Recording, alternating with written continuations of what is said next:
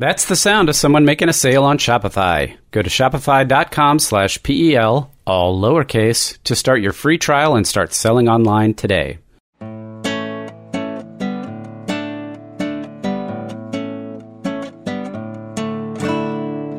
You're listening to The Partially Examined Life, a podcast by some guys who were at one point set on doing philosophy for a living, but then thought better of it. Our question for episode 302 is something like, does foolishness enhance life? And we read The Praise of Folly by Desiderius Erasmus, written in 1509. For more information, please visit partiallyexaminedlife.com. This is Mark Linsenmeyer, needing more than one Democritus to laugh at my jokes properly in Madison, Wisconsin. This is Wes Alwan, happy in my foolishness in Cambridge, Massachusetts. This is Dylan Casey, avoiding all sense of propriety that may cloud my judgment in Madison, Wisconsin. And our special guest. In my own eyes, the first of men, terrifying the trembling crowd with threatening voice and looks. I'm Nathan Gilmore, and I'm coming to you from Statham, Georgia. Welcome, Nathan. Hey, Nathan. Thank you. Welcome. Folks might remember Nathan from many, many episodes ago when you came on and talked about faith with you and another theologian. This is a more normal episode, but this is supposed to be a classic text of Christian humanism, and your podcast is the Christian Humanist Podcast. Yes, it is, and we have a Holbein's portrait of Erasmus on our podcast network logo, so I was thrilled when I got this invitation. This was on our list because I was supposed to write this book introducing philosophy, and there was this list of, you should cover all these philosophers, and Erasmus was on it. I'm like, why would I cover Erasmus? I've never had cause to read Erasmus in any course, but this is, of course, a huge classic. Was certainly part of the canon at a certain point, but it's not in the St. John's canon, right? Dylan and Wes? No, I think the thing is it's kind of quasi-philosophical, right? It's more a work of rhetoric, and in a way that's part of what Erasmus represented as a humanist in response to the hair-splitting of the scholastics, a return to not just the ancient Romans, but to the ancient Greeks, and to an attention to the rhetorical. Yeah, that's about right. I mean, Erasmus did have texts that are certainly more philosophical than this one. His treatise on the freedom of the will was actually central to my own dissertation, so it's later career Erasmus that I'm more familiar with, but simply because this is the Erasmus text that everyone points to, of course, I've been familiar with it as well. And you're right that it's not really a philosophical text specifically. I mean, it is an encomium. It's a species of rhetoric that Aristotle introduces in his treatise on rhetoric, and that kind of serves as the set piece to show your chops. So this is Erasmus having a bit of fun, showing what he can do. It's a lot of fun, and it involves philosophy, so we can still talk about it, I think. I looked a little bit, by the way, at his piece on free will, and there was a debate with Luther, of course. The style of writing could not be more different.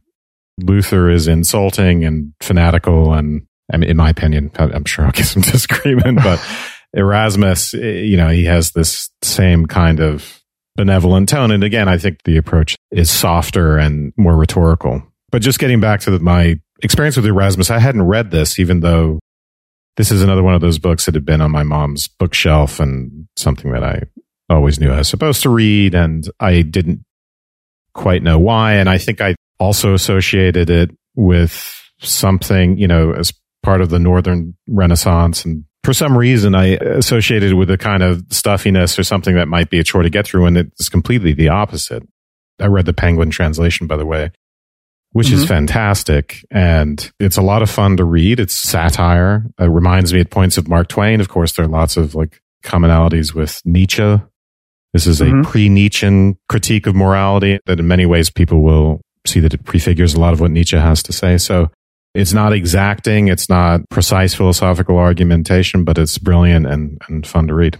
Yeah, so a satire of the encomium form, the in praise of something or other, which I guess every rhetoric student knew how to do. And you sort of start by praising their parents and praising where they were born and kind of going on from there. And so it's the goddess Folly praising herself and saying how really a bit of folly makes everyone's life better. At least that's the first third of it. And then the second third is a critique of some of the same things Martin Luther would have a problem with, of the stuffiness, of the pretensions, of the excessive wealth of the Catholic Church, of his fellow theologians, of intellectuals like himself. So it's a very self-deprecating as well as This is what makes it gentle and humanistic, that it includes everyone in its scope. One of the questions I wanted to start us off with here is, to what extent is folly the same as sin, right? You hear certain preachers saying everybody has sin. That's the starting point, is nobody without sin. And so it's not that sin is great. We're not actually praising sin, but if it's part of human nature, if it's part of human makeup, then unlike, original sin, this is the thing that we have to overcome. Maybe it is something that we are meant to live with. It should at least make us sympathetic to other people's plights. So that's the humanistic element here. The only reason I would balk at that is because he places folly as related to marriage, which by 1509 is a sacrament. So, it seems like that might be a stretch even for someone as freewheeling and playful as Erasmus is. I see the response here more as a response to a sort of resurgent stoicism than it is to church doctrine necessarily. At various points in the text, folly is opposed to reason, so it becomes, the figure for passion. Sometimes it becomes a figure for a rhetorical sense of kairos, as opposed to the sort of systematic timelessness of philosophy. So, I get a sense that folly isn't identical with sin, but folly is a sort of monkey wrench in the systems that kind of govern the intellectual life there in 1509. He gives a list right in the beginning, and that list includes things like self-love and flattery and forgetfulness, idleness, pleasure, madness, sensuality, revelry, sound sleep. I think things like madness and self-love we'll talk more about. They play a sort of pivotal role in some of the progression of his argument. And the other thing to keep in mind is that when we start this encomium at the beginning, folly is like a universal principle, right? It also has a lot to do with instinct, and the purpose of talking about folly is to talk about its advantages. As we go forward, right, folly becomes a source of the kind of things that Erasmus or others obviously might want to condemn. For instance, the excesses of the scholastics. So, reminds me of Nietzsche with will to power, right? So will to power is an overarching principle that explains premoral valuation, amoral valuation, but it also explains anti-natural valuation. It explains the exact opposite by way of a little twist. And the same thing happens here. By way of self-love, folly can explain how it is that people can enjoy, for instance, being poor, lonely philosophers who have wasted their lives and their eyesights in text.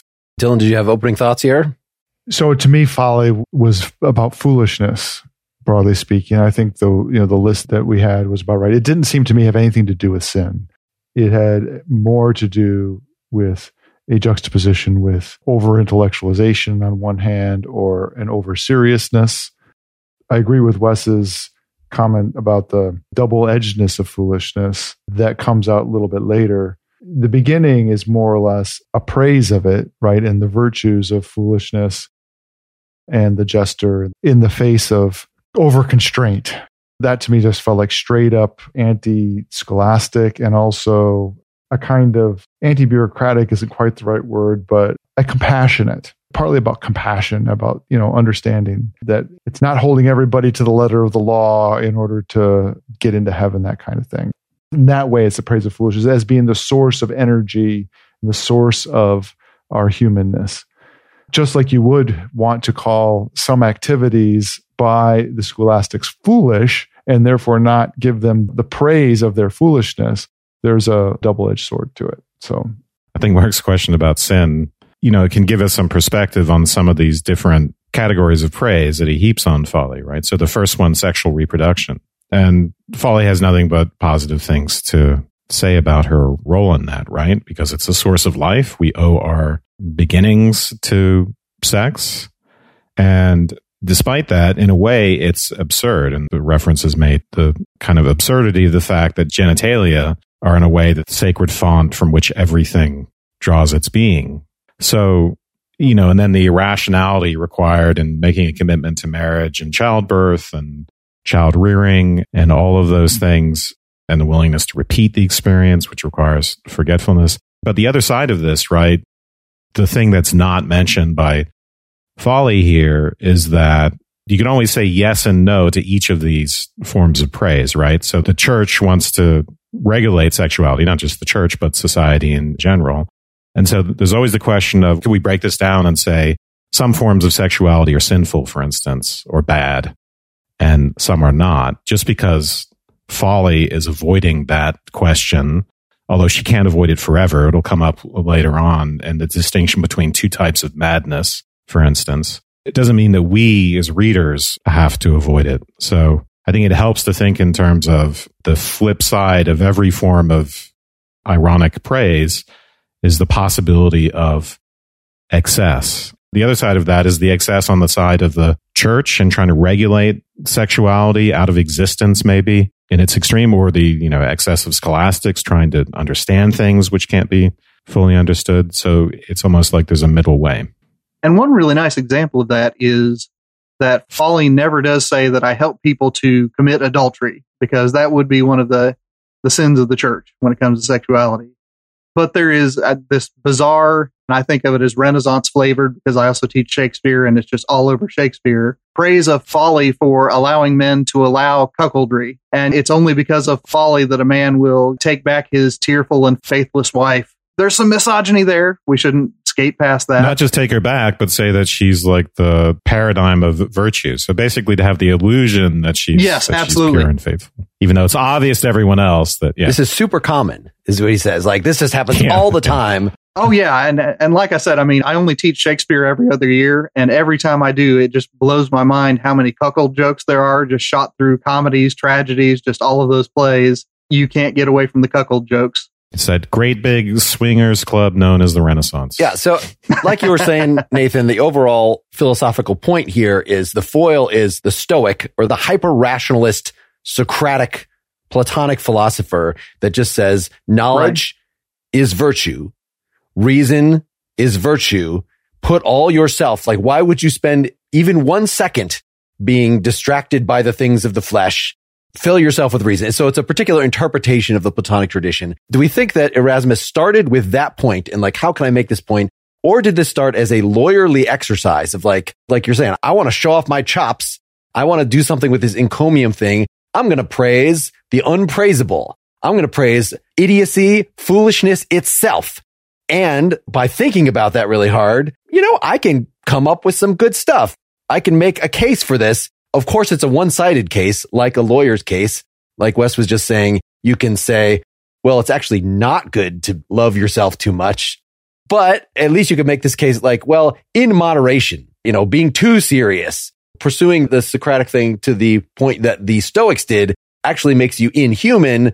Maybe we better back off and think again, which is a more actually Socratic approach. Oh, absolutely. It's Socratic. And what jumped out at me on this reading, because I haven't read Praise of Folly for a few years now since the Christian Humanist did our episode on it.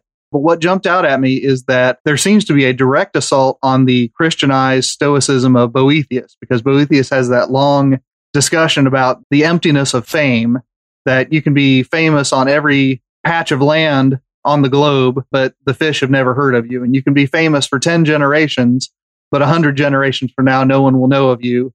And you could be famous to all of the best people now, but within a generation, styles will change and they'll forget you.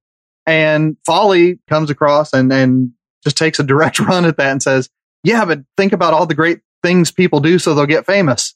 There's almost a direct contradiction of Boethius in particular, who is one of the philosophers in the medieval Christian tradition. I've got to think that it begins as that lawyerly exercise, that encomium, that showing off. But you're right, it does kind of get away from him. He even reproaches himself at one point for slipping into satire. He says, well, I, Folly, started speaking with Erasmus's voice. Let me reset here for a moment. Yeah, I think at each point we get into the paradox of the fact that any sort of fault of which we might accuse human beings is kind of essential to their humanity, which is a point that Folly makes at a certain point. Why not be true to type, so to speak? So we can't ever just throw it all out. And that includes deceit and kinds of deception that are inherent in social life. We can't actually really, and this is another very Nietzschean sounding thing, we can't actually ever get rid of all of those. So as much as we might want to talk about honesty, we become unrealistic when we pretend that we're always going to be honest with everyone all of the time, when in fact we are concealing how we feel and we're not expressing everything that we might want to say, and we might be flattering someone a little bit if they ask us a question about how they look in that outfit or anything like that. So social deceit, as Nietzsche might put it, untruth is a condition of life and it's a condition of the social. So if we want to talk about truthfulness in a realistic way, even if we want to talk about the virtues of truthfulness, we have to be sensitive to the other side of things. And that's something that a satire like this is really good at bringing out. So I mentioned moderation, and that was something I was thinking a lot about here, that he at one point talks about how folly actually can support prudence, which is, one of the virtues of moderation. But it seems that the overall critique sounds like Aristotelian moderation. Sounds like, yes, of course you should have values. Of course you should care about scholarship. Of course you should care about learning, but not too much. You got to go home and rest. You got to be in a marriage. You got to tolerate people, all these things that he says are kind of foolish. They're foolish from the point of view of sort of your work self, your dignified academic professional self. But life would be terrible if we only had that thin veneer of the serious work self. We have to have more to life than that. So it's like, be a well-rounded person. But folly also, as we were saying, is what lets us fall into excess that benefits people, right? So the Nietzschean talk about asceticism really came to me. On the one hand, he criticizes in part 2 of this, like the monks. Oh, I don't like those monks. They're so high and mighty. They look down on everybody and they do crazy stuff. I'm going to have a vow of silence. I'm going to put all these plates on my head for 16 days, whatever the things that he named specifically. It was, I'm going to put gloves on before I ever touch money. Yes, this kind of stuff. He thinks that that's ridiculous. But on the other hand, folly is how all great, really anything great. And he even includes war in this. It's a little weird. He doesn't go into detail of why he thinks war might be great, but actually accomplishing anything. But he's also pretty anti-war later on. Oh, yeah. So we could talk about that later. Mm-hmm. He's anti-war between Christian kings in his plea for peace. And this is an embarrassing part of it for Christian teachers like me. He says, Christian kings should not be going to war with each other. It's just a travesty that the Prince of Peace is inspiring Christian French to go to war against Christian Prussians. There was no Prussia at the time, I realized. Run with me. But what we should be doing is directing all of our energy towards going to war against the Turks. It's the moment in John Locke's letter concerning toleration where he says, we should not outlaw any kind of religion so we have space to convince each other, except for the Catholics. Got to outlaw the Catholics. It's when he mentions war, this is where he gets into the distinction between two types of insanity. Yes. Which is the first place that he's really acknowledging the double-edged side of this that we've been talking about. So he'll say one kind of insanity leads to hell, war, sacrilege, a bunch of other things. And the other is a blessing and widespread. I don't know if we need to get into that now. I think, Mark, you were still making a specific point, right? This is earlier. So on page 78 of the Penguin edition, I'm looking at all deeds which win praise, isn't war the seed and source? But what is more foolish than to embark on a struggle of this kind for some reason or other when it does more harm than good to every other side?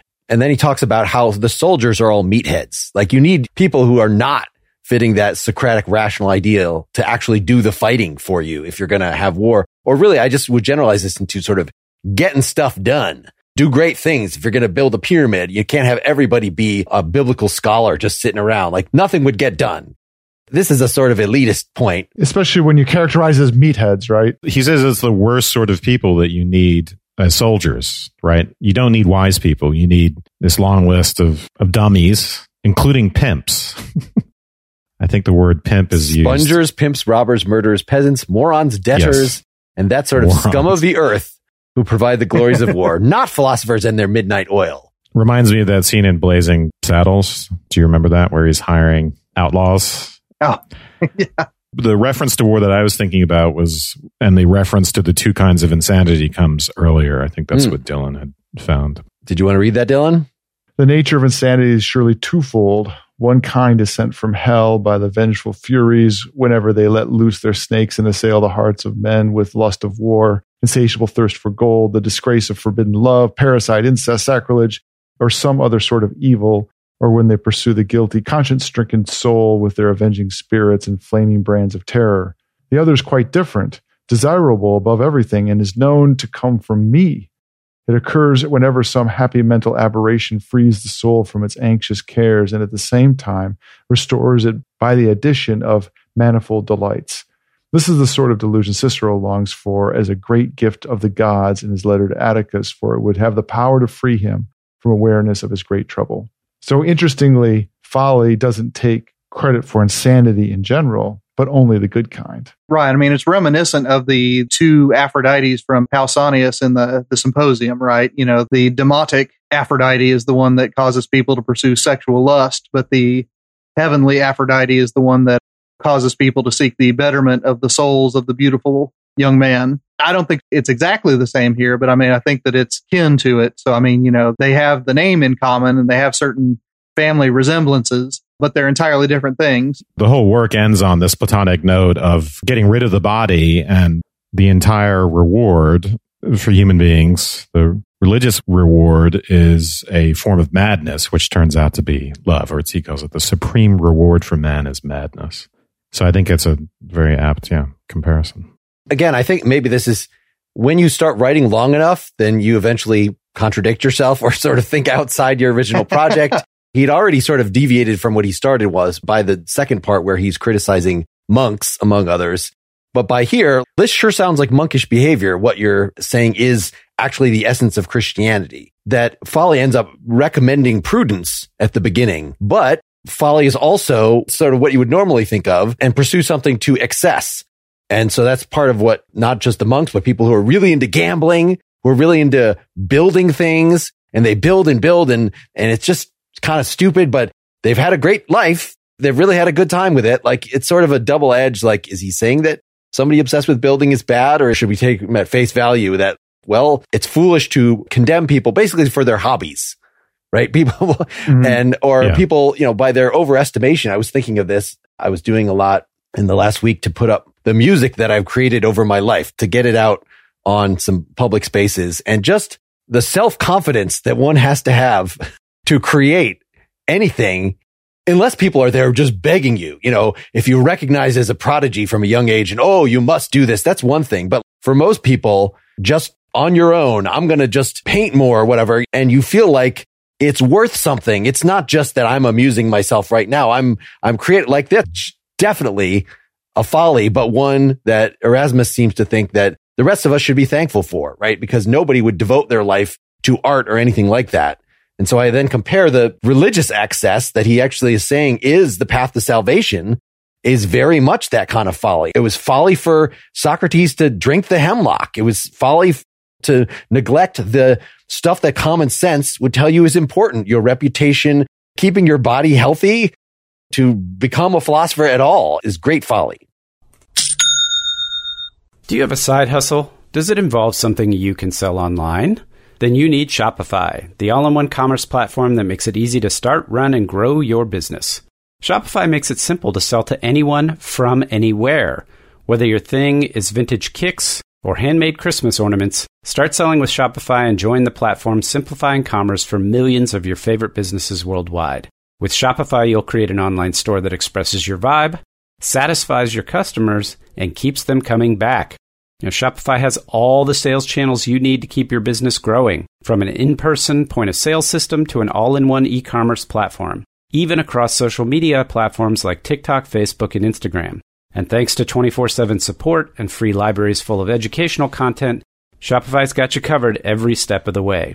It's how every minute new sellers around the world make their first sale with Shopify, and you will too. Now, Shopify simplifies selling so you can put yourself out there, find your market, and build your customer base.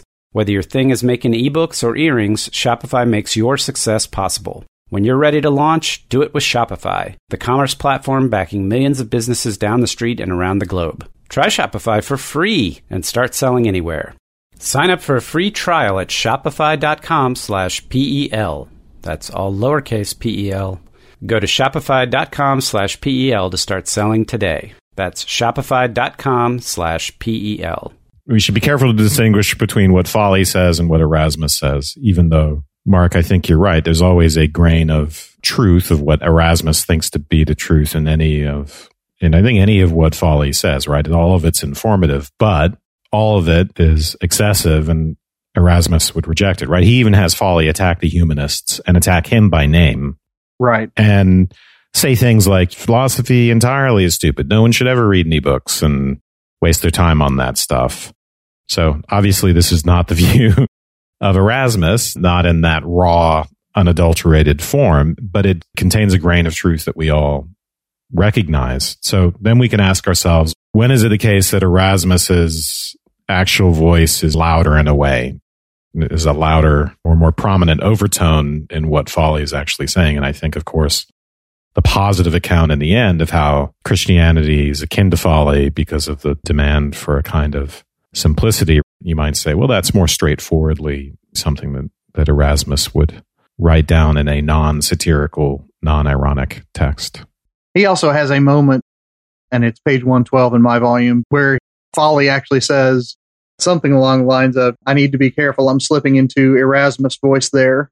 In mine, it's on page 113. So my Penguin, I had the hard copy. You guys may be looking at the digital copy. It turned out to have different. So yeah, I don't want you to imagine I've been plundering the notebooks of my friend Erasmus. Yes. And that seems to be where he kind of hits the reset button that says, okay, now I'm going to get back writing this in the voice of the character Folly.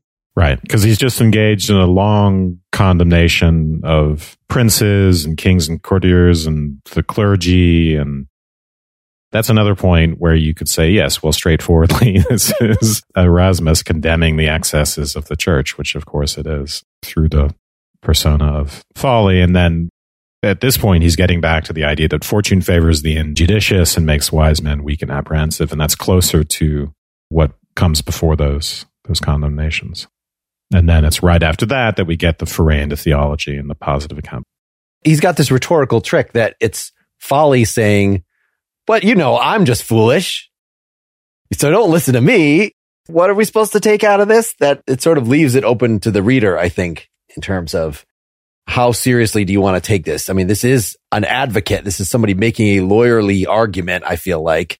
And so you should think that maybe I'm only hearing half the story. And she even says, Folly says, there are two sides to everything. And one example is enough, that everybody thinks a king is great, but a king is very rich. A king that is not virtuous, a king is going to be poor in many ways. And so that example will suffice, which I wish he had given several more examples of this two-sidedness of everything. But it gave me this picture of, well, it sort of depends. It's not just like what facets we isolate in the thing. In other words, there's good and bad in everything. Like, yes, okay, there's that point. But it's also sort of, it's how you take it at the time. Some of what he's critiquing here is a matter of mood, right? If we're saying that the problem is not so much that you're studying virtue, that you like Plato, that you think Plato is a model to go after, because clearly at the end, he does think Plato is a model to go after, but that you're sort of just doing it with the wrong attitude, which I thought was interesting of like, well, how substantial a critique is it just to say you're being too serious? Again, it reminds me of the whole gay science approach with Nietzsche, right? The idea of the fusion of the irrational and the rational. And I think that's a really fundamental point here, because what we get in the beginning is he's pointing us to Folly in a way is about irrationality. It's about the irrationality of goal-directed behavior. Part of what that means is that it's the concept of an Aristotelian end, where you just say, why did you do that? Why did you do that? For pleasure, for happiness, whatever. At a certain point, you stop saying why. And it's nature, and as we know, evolution that defined these urges, like sexual urges, right? There's no good reason for sexual urges. They're completely irrational. If you entirely approach it in terms of reasons, you're not going to get anywhere. But you can actually just simply do away with the irrational when you're talking about virtue. Even if you want to talk about virtue as having something to do with rational activity, as he points out, virtue is a motivated behavior. And any motivated, goal-directed behavior ultimately has an element of our irrationality, right? And Aristotle acknowledges this is about habit. This is about character. This is about the regulation of one's emotions, including, for instance, their desire, the gratification they get out of being good, for instance. The gratification they get out of being recognized by others as good and early on by one's parents. The kind of displacement of irrational desires from just our immediate needs like sex and food and things like that to these higher level gratifications that replace them, that compensate us for what we lose when we give this up. I mean, straight out of the symposium, right? You have the link of those lower level gratifications with the higher level pleasures of philosophy, or you could link it up with other intellectual gratifications of figuring something out. Of those kinds of experiences of pleasure, intellectual pleasures seem to me, for Plato, straight up linked with physical pleasures. Yeah, the physical is a ladder. Yes, the physical is a ladder. In fact, you should start having sex with as many people as possible to start on that ladder, right? Right, which is a departure from what Pausanias says. He says that if you are after sexual gratification, you've already missed the boat, whereas, Diotima in the Socrates speech says, yeah, you're right. I mean, represents rungs on a ladder to the other. Socrates encompasses and transcends what Pausanias said, and I think that a similar sort of thing's going on here in calling certain things, the diabolical folly that we talked about earlier. But the opposite of that diabolic folly is not angelic apathy, the way it would be for a Christian writer like Evagrius, the Christian Stoic, but it is the good kind of folly. Yeah. In this category, it's the way the piece changes. I can't quite put my finger on it, and so I'll just ask if you guys felt the same way. At the beginning, I felt like it was straightforwardly and self-consciously satirical in a way that you might be making fun of your family or making fun of your friends. So you're pointing out their peccadillos and you're overstating things and you're saying things in a way that makes stuff, it's self-recognizable. So the stuff about wedlock, if you ever wanted to have a father, then you have to have me kind of thing, right? And it's satirical, but includes being, like I said, from a point of loyal opposition kind of thing, making fun of your friends.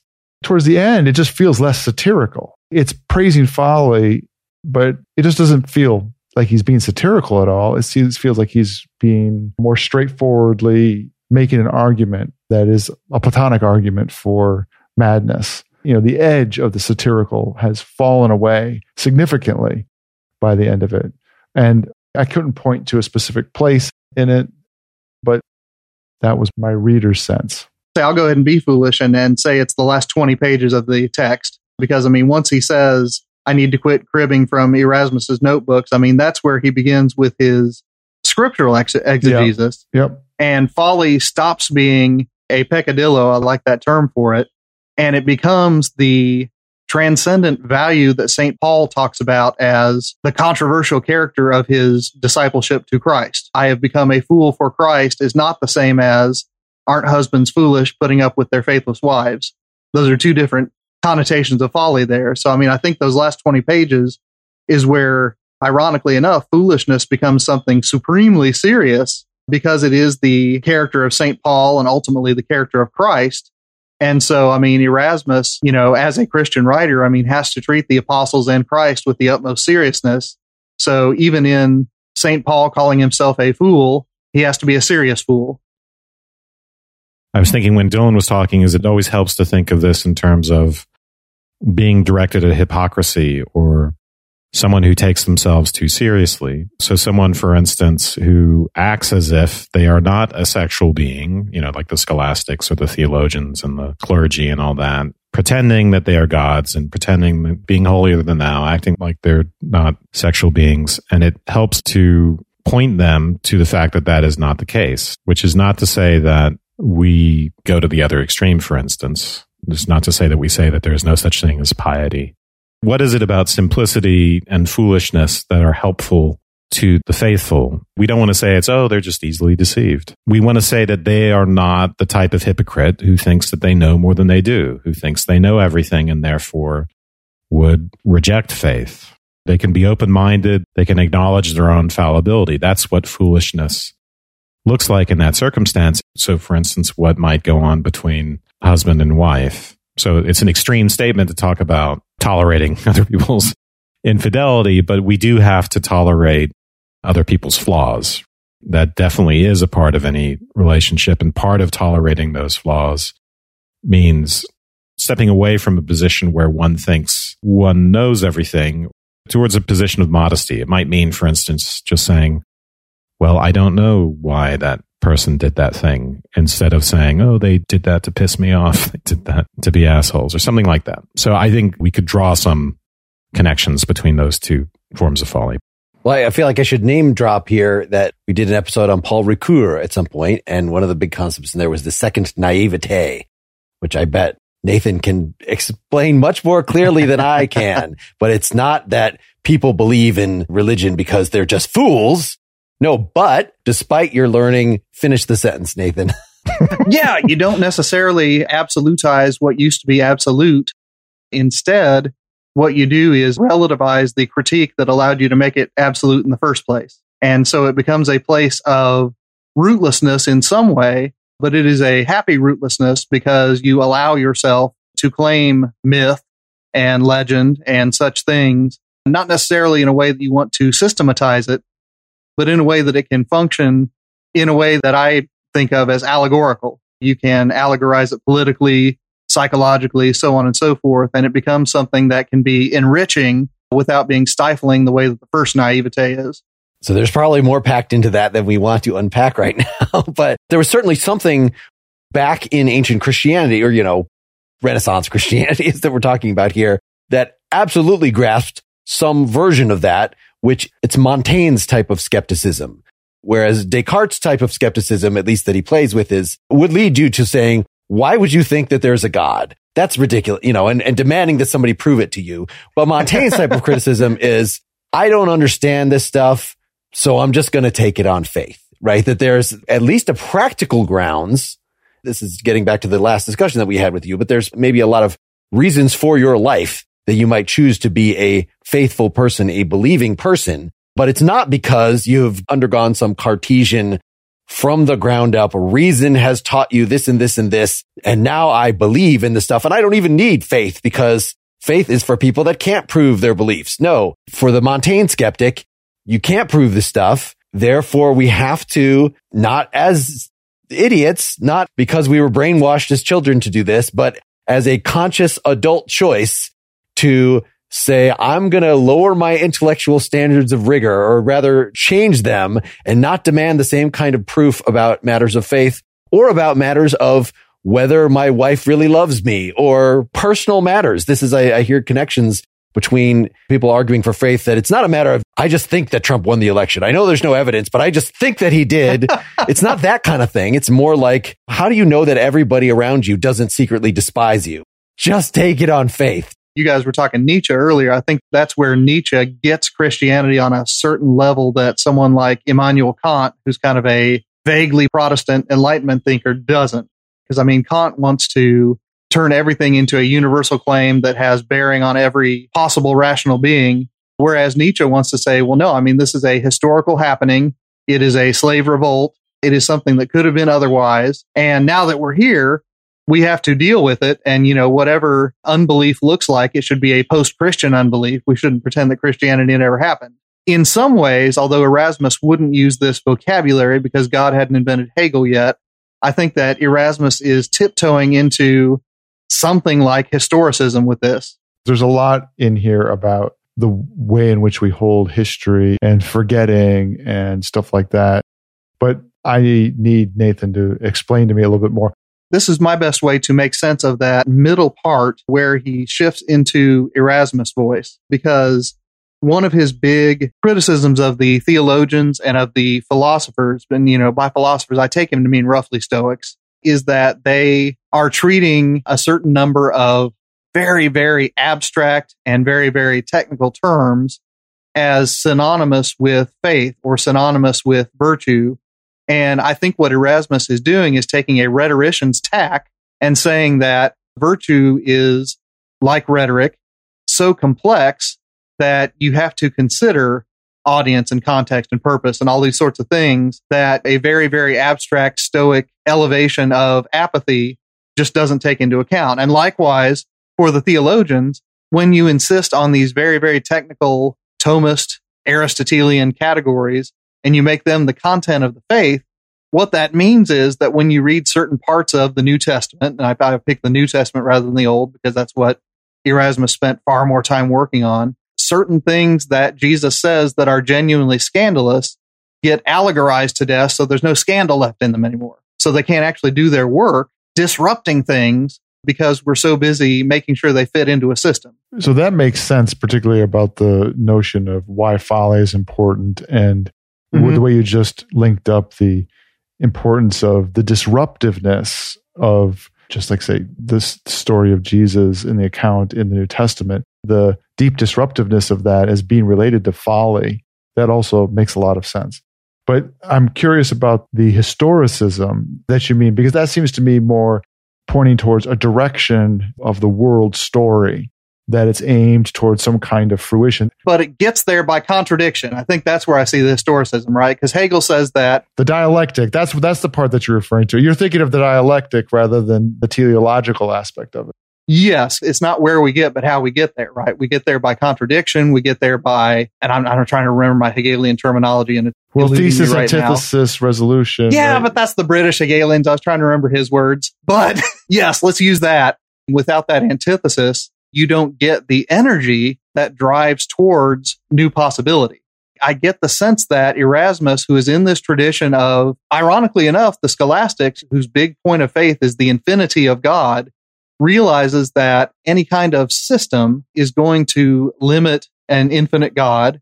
And therefore, I mean, I'm almost certain I'm reading my 21st century biblical studies background back into Erasmus, and I'm okay with that. But I think that what Erasmus wants to do is leave room for the New Testament to create that antithesis, but not in the Calvinist sense and not in the British Hegelian sense, but just more broadly, a disruption, so that in that moment of folly, some undiscovered kind of virtue becomes possible. Now, I might be just completely anachronizing here, and I'll grant that possibility. I like that point. I just think, I wouldn't see whatever's happening dialectically, I wouldn't see that as culminating in the way that it does with Hegel, right? No. For Erasmus, nothing culminates. Right. So I take the skeptical strain in this very seriously, in the sense of modesty about what one can know rationally and scientifically. And he even makes comments about how philosophers can never agree and they act like they're secretaries to nature, right? Running around trying to. And so I think that's a very important part of his humanism and the focus on rhetoric and the critique of the hair splitting of the scholastics, which ultimately can never be resolved, right? And it's the same thing with contemporary analytic philosophy, in my opinion. But although I think some of it's useful, and I think probably Erasmus might concede that some of it's useful as well. But in the skeptical frame of mind, again, and this is not Cartesian methodological skepticism where I say, I don't know if the world exists. Of course, Descartes was doing that because he was not a skeptic. He was doing a reductio absurdum on skepticism in order to get to his rationalism. And although I think he preserves some of the skeptical strain of mind and his distinction between, say, like clear and distinct ideas versus other kinds of ideas. But anyway, we can never be certain about anything that we know philosophically and scientifically. And so that always leaves room for faith in this sense of folly that he gets to at the very end. Folly is, in a way, our fallenness, our predicament. Right. And I just want to make sure, just so the Hegelians don't come after me, I didn't say that he was a historicist. I said he's tiptoeing up on it. Yeah, I wasn't accusing you of that. I just wanted to... Okay. I just wanted to make sure. I don't want to get angry internet Hegelians on me. So just to connect a thread, it's like Kant's antinomies, like you were just saying, Wes, that these metaphysical issues that the scholastics want to consider are irresolvable. Well, I want to connect that to there being opposites apparent in phenomena depending on which point of view that you take. So there's a perspectivism. I don't know if it's full on historicism, but it's certainly perspectivism. And then I want to connect that to the emotions. Some of it is your temperament that would cause you to focus on the free will versus focus on the determinism. Just to take an antinomy that's very close to our heart. We have both the feeling of freedom in that we have the responsibility, and we have the recognition of determinism such that maybe we shouldn't be so condemning of others that do wrong things because there was a causal chain that led to that. It wasn't their entire free will that we should then condemn them. So those are both accurate. And it sort of depends on, well, are you a judgmental asshole such that you're going to be scolding everybody? Or are you going to be really, just tender and understanding and like, everybody's, you had a tough background. Like, both of those, it's an emotional shift. And both of those are sort of incomplete and involve faith in some way, right? Faith in people or faith in the universe producing certain kind, that it certainly hasn't cleared up anything, but at least I wanted to connect the dots here as far as I could see them. We should all just put a footnote on that, right? To say that the substance of his debate with Luther was that Luther was denying free will and he was defending the concept of free will, right? Right. And Luther wrote a treatise 3 times the length of On the Freedom of the Will to try to smash him into little pieces. Yeah, and it's very mean. I was looking with great pleasure at this. It was just I'm like, wow, this is amazing. Luther really was an asshole? Is that what you're saying? In every part of his career, he was. And also, as a Protestant, I think he had some brilliant theology, and both of those can be true. Okay, I thought I got into trouble early on by calling him a fanatic, which was my impression from reading him. And okay, no. That means you read him carefully. Okay. Yes. All right, this sounds like a good place to end part 1. Supporters can get part 2 is the next thing in your feed. Just go to it. If you want to get part 2 right now, you need to become a Partially Examined Life supporter, partiallyexaminedlife.com/support, or you could just wait until next week until it comes out. If you're a patient person, if your folly extends in that direction. Thank you. Temple University is ranked among the top 50 public universities in the U.S. Through hands-on learning opportunities and world-class faculty, Temple students are prepared to soar in their careers. Schedule a campus tour today at admissions.temple.edu/visit.